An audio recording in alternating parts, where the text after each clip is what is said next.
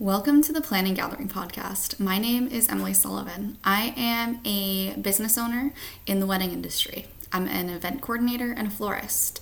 I'm also an event educator. After 5 years in the industry, I became quite disillusioned with it and saw a lot of stuff that I did not like really did not like.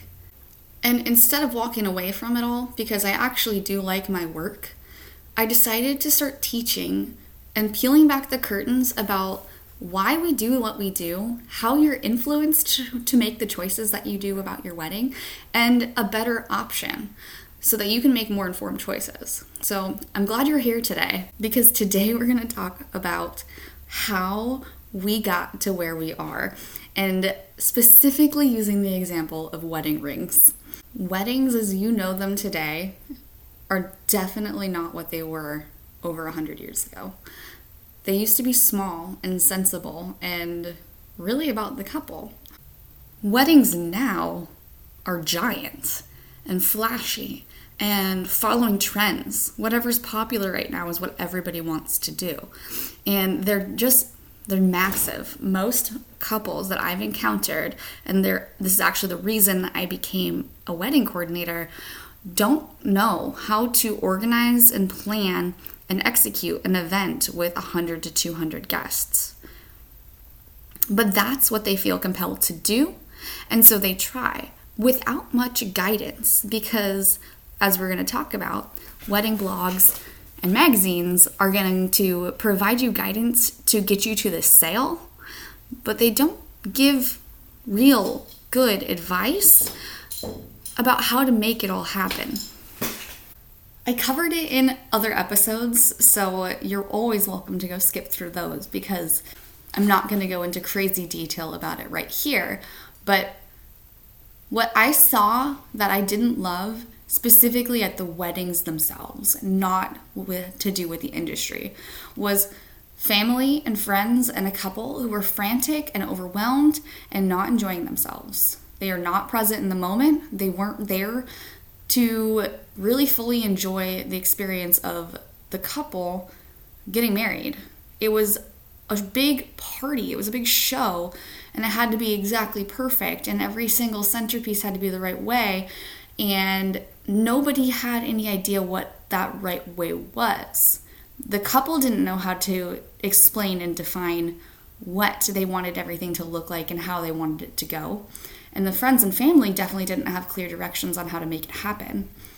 Often, couples were slamming together an event that was very big, 15 to 20 tables, all of that food, all of that decoration, and a lot of alcohol, way too much alcohol, into setting that up in like 2 hours, while also trying to do their family photos at the same time. And everybody had somewhere to be, and everybody was confused and overwhelmed, and nobody had fun. I saw a lot of families miss their kids' ceremony because they were setting something up. They were setting up the food because they invited 150 people and realized that they couldn't afford a caterer, so they DIY'd it, but that meant that people who were setting up the food missed out on the point of the wedding. The average wedding in the United States in 2017 was $32,000. I think that's a little overwhelming to think about spending that much money on one day. You don't have to think that way, totally fine, but most people who are getting married are also walking out of college in thousands of dollars of debt. In order to buy a house, you have to have somewhere between $30,000 and $50,000 down. So not only are people not enjoying the wedding because it's stressful and overwhelming and far more than they realized that they could take on, they're also adding on to their debt or delaying another big life moment like purchasing a home because they're spending so much money on this one day. So how did we get here? What happened to take weddings from these small community events to about purchasing and consuming and showing off what's trending and how fashionable you are in your wedding dress and all the things that we do today. How did we get there? And how did we become convinced that was the right thing to do? I'm going to use the example of wedding rings today because wedding rings and jewelers were really one of the first aspects of weddings that kind of helped establish what the wedding industry is today. From the 1920s to the 1940s, the jewelry industry needed a push because all of America needed a push. It was the Great Depression. They wanted new ways to increase consumers' purchasing, and they wanted something that was a steady and reliable market. So weddings are something that happen all the time. It's also something that people naturally tend to buy jewelry for, but not always a wedding band or an engagement ring for that matter, and not always a wedding band for the groom. At that time, brides were not supposed to be openly consumerist. It was actually frowned upon, and in etiquette guides and circulars, there was writers and authors who would talk about the bad and the negative aspects of weddings. Like, during a certain time, gifts all used to be on display during the event. Stuff like that. So they downplayed and talked about how not okay the consumer mindset about a wedding was. But that didn't really stop the people who wanted to make money. They started advertising that wedding bands were a traditional item.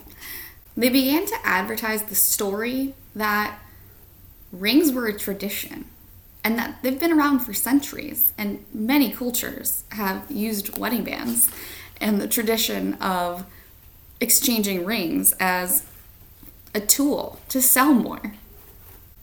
At the same time as they were advertising that rings and wedding bands were tradition and that they symbolized a long-lasting marriage, there was a story going around about how rings were used in history. So they sought out the past where rings were used in various cultures, and they told that story over and over and over again in places where consumers tend to trust the author. So the etiquette books and the circulars, like the newsletters, and then eventually magazines, were the source of where women, because most of the wedding industry has always been targeted at women, but that was the source where they went for information, where they went for reliable guidance on what is cool, what is not, and how to implement these things into your life. Once rings became to catch on and people started buying them and using them, those guidebooks and the etiquette books and the magazines shifted their focus from telling the story of the elaborated tradition of rings to how to use them as a part of your marriage ceremony. So they then included the story and the guide to, here is the ring exchange, and we've told you why it's important and why it's tradition and you should definitely do it, and here's how you do this ring exchange. So they added this level of complexity to weddings that didn't need to be there in order to include a product that drove profit in an industry. And then those etiquette books and the magazines, they provided validity to those invented and elaborated traditions, which made them catch on.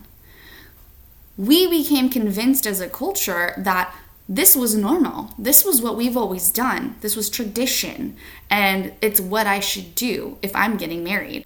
That idea spawned the industry itself. The jewelers and the department stores really led the way, but we became consumeristic about our weddings because of strategic advertising campaigns that told us that this was tradition and that this was what we were supposed to do.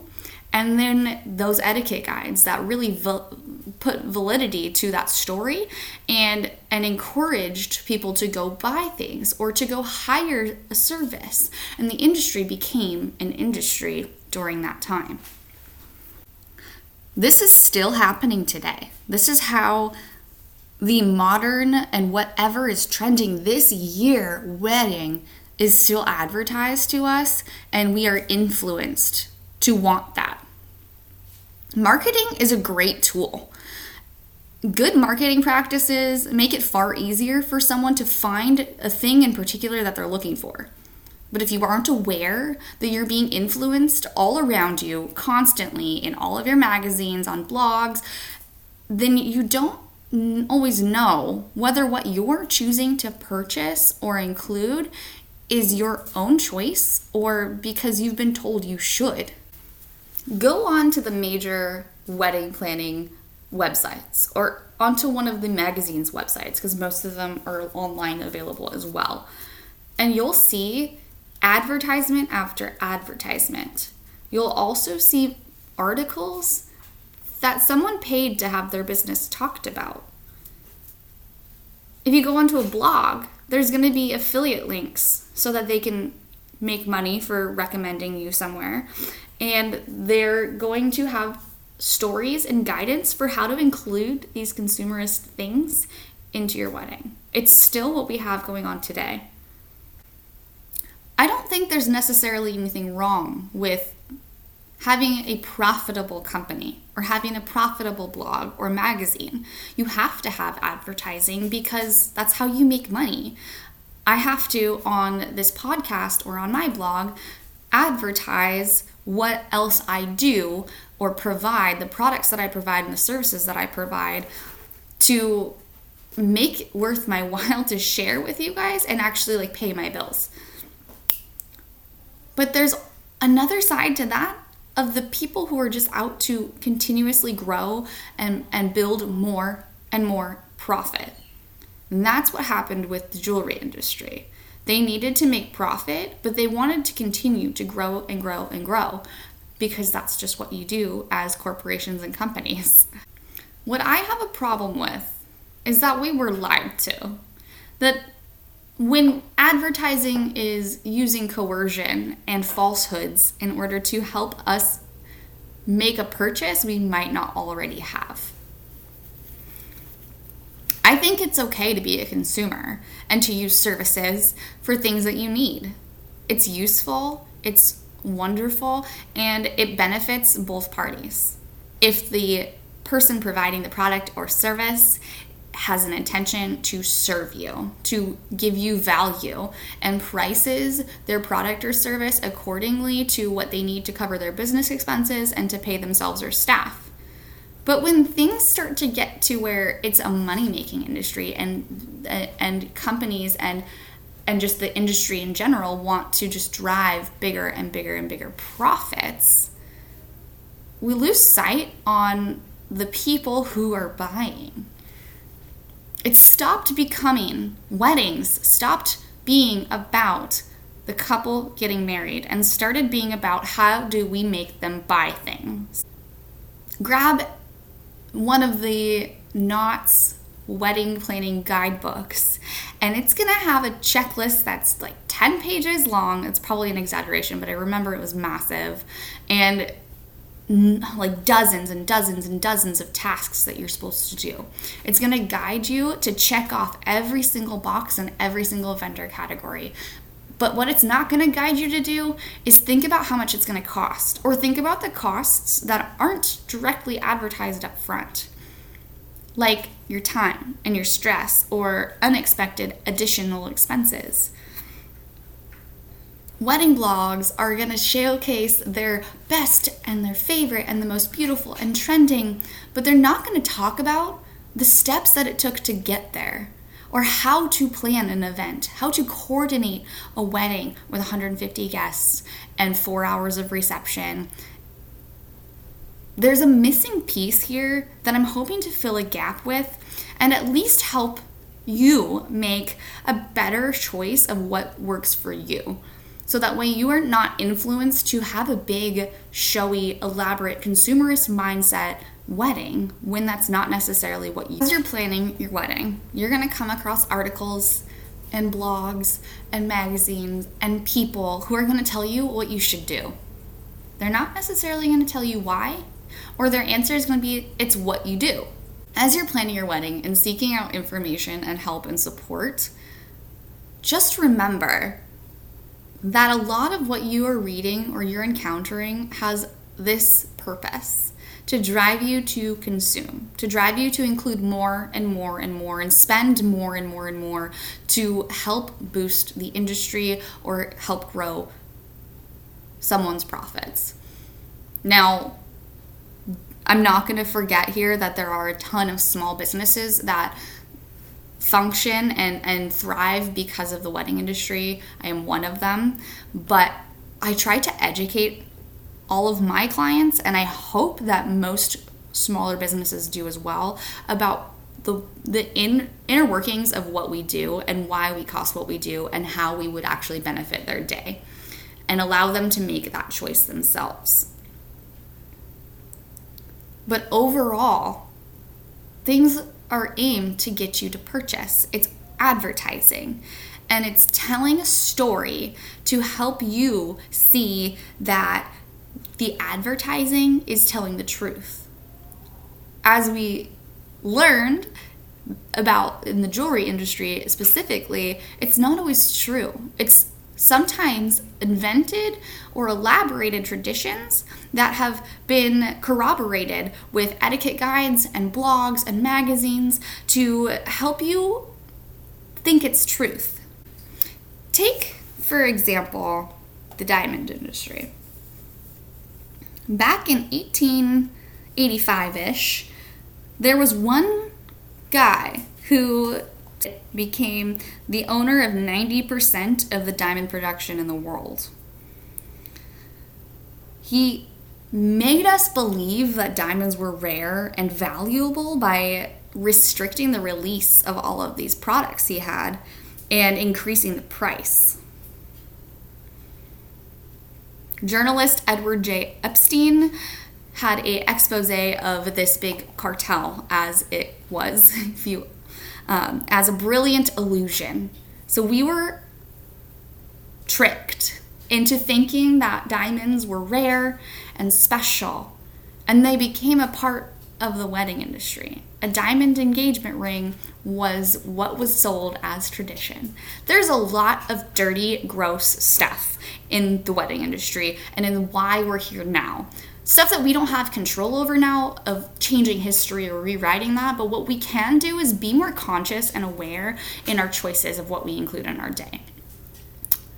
The definition of a wedding is a marriage ceremony and the celebration that follows. There is room for you to interpret that as you will. Take some time to really decide how you want to celebrate your union, how you want to make that union happen. What rituals do you want to include and why? What people, what stuff, what food? Like, everything can have a purpose and an intention, and you can make an intentional choice to fit it in your budget and to choose things without being influenced to by someone else. Now, this is my least favorite part of podcasting, and I've been really bad about it. If you've listened to every episode before this one, I just don't talk enough about how you can help me. Because what I do is work to help provide you value and information, but I also have to pay my bills. So yeah, I'm a wedding coordinator who really doesn't like the wedding industry, but I love my couples and I love events. I love event planning and making logistical magic happen. So I do that with my company, Prudence and Sage. I've also been obsessed with flowers since, well, always, and recently launched a brand under Prudence and Sage of Peonia Pines. So I now focus more of my physical work that I do on a weekly basis through the wedding season. Oh gosh, wedding season. On flowers, because it's fun and it's not stressful, and I really, really enjoy that. I've been taking some of my focus off of coordinating weddings so that I can bring you the podcast and the information and guides that we have on the Prudence and Sage blog and inside of the planning gathering course. So I created this course with a ton of guides and tools and lessons that teach you exactly how to plan an event of the average magnitude of a wedding, or even 50 people. It fits for a lot of different sizes and different types of weddings. It teaches you how to make good choices, how to make intentional choices, how to shop for vendors in a way that's really going to help you find a team of professionals that's going to create your vision really well, how to organize all of that stuff, how to create a design plan, and how exactly I, over the last 5 years, have organized the logistics of setup, cleanup, timelines, all of that jazz, and communicated it to people, and how to execute the wedding day. So if you end up wanting to do something very, very DIY because you're trying to fit it in a budget, you can at least have a super solid plan, and you'll be able to enjoy your day a little bit more, resting easy, knowing this is planned well, I have communicated this well, I have coordinated this well, I can hand this information off to a professional coordinator or to someone who I trust to lead the day, and be confident that it's all going to go well so that you can be fully present and enjoy. That's the reason why I started weddings as a coordinator, was because I wanted to give the couple and the family an opportunity to fully enjoy the day. I can't coordinate everybody's weddings, but I can give you the knowledge that I have, and so that's what I've done with the planning gathering. Now, you can find all of this stuff, all about me and my company and the services and the tools that we have for you, even the free stuff, on prudenceandsage.com. Now, to help with the podcast, if you like this podcast and you want me to be able to keep going and sharing information, I would love to get your feedback. So if you want to comment or send me a message, you can get a hold touch with me through the website. But even better, you could rate and review this podcast, subscribe to it, and screenshot that when you're listening to it and share it on your social media. Give it to somebody else who you know is planning a wedding and who could use this information, who can be helped and guided to make more informed decisions about what they include in their wedding day and why. So that's it. That's my topic for today. I hope that you enjoyed it, and I will catch you next week.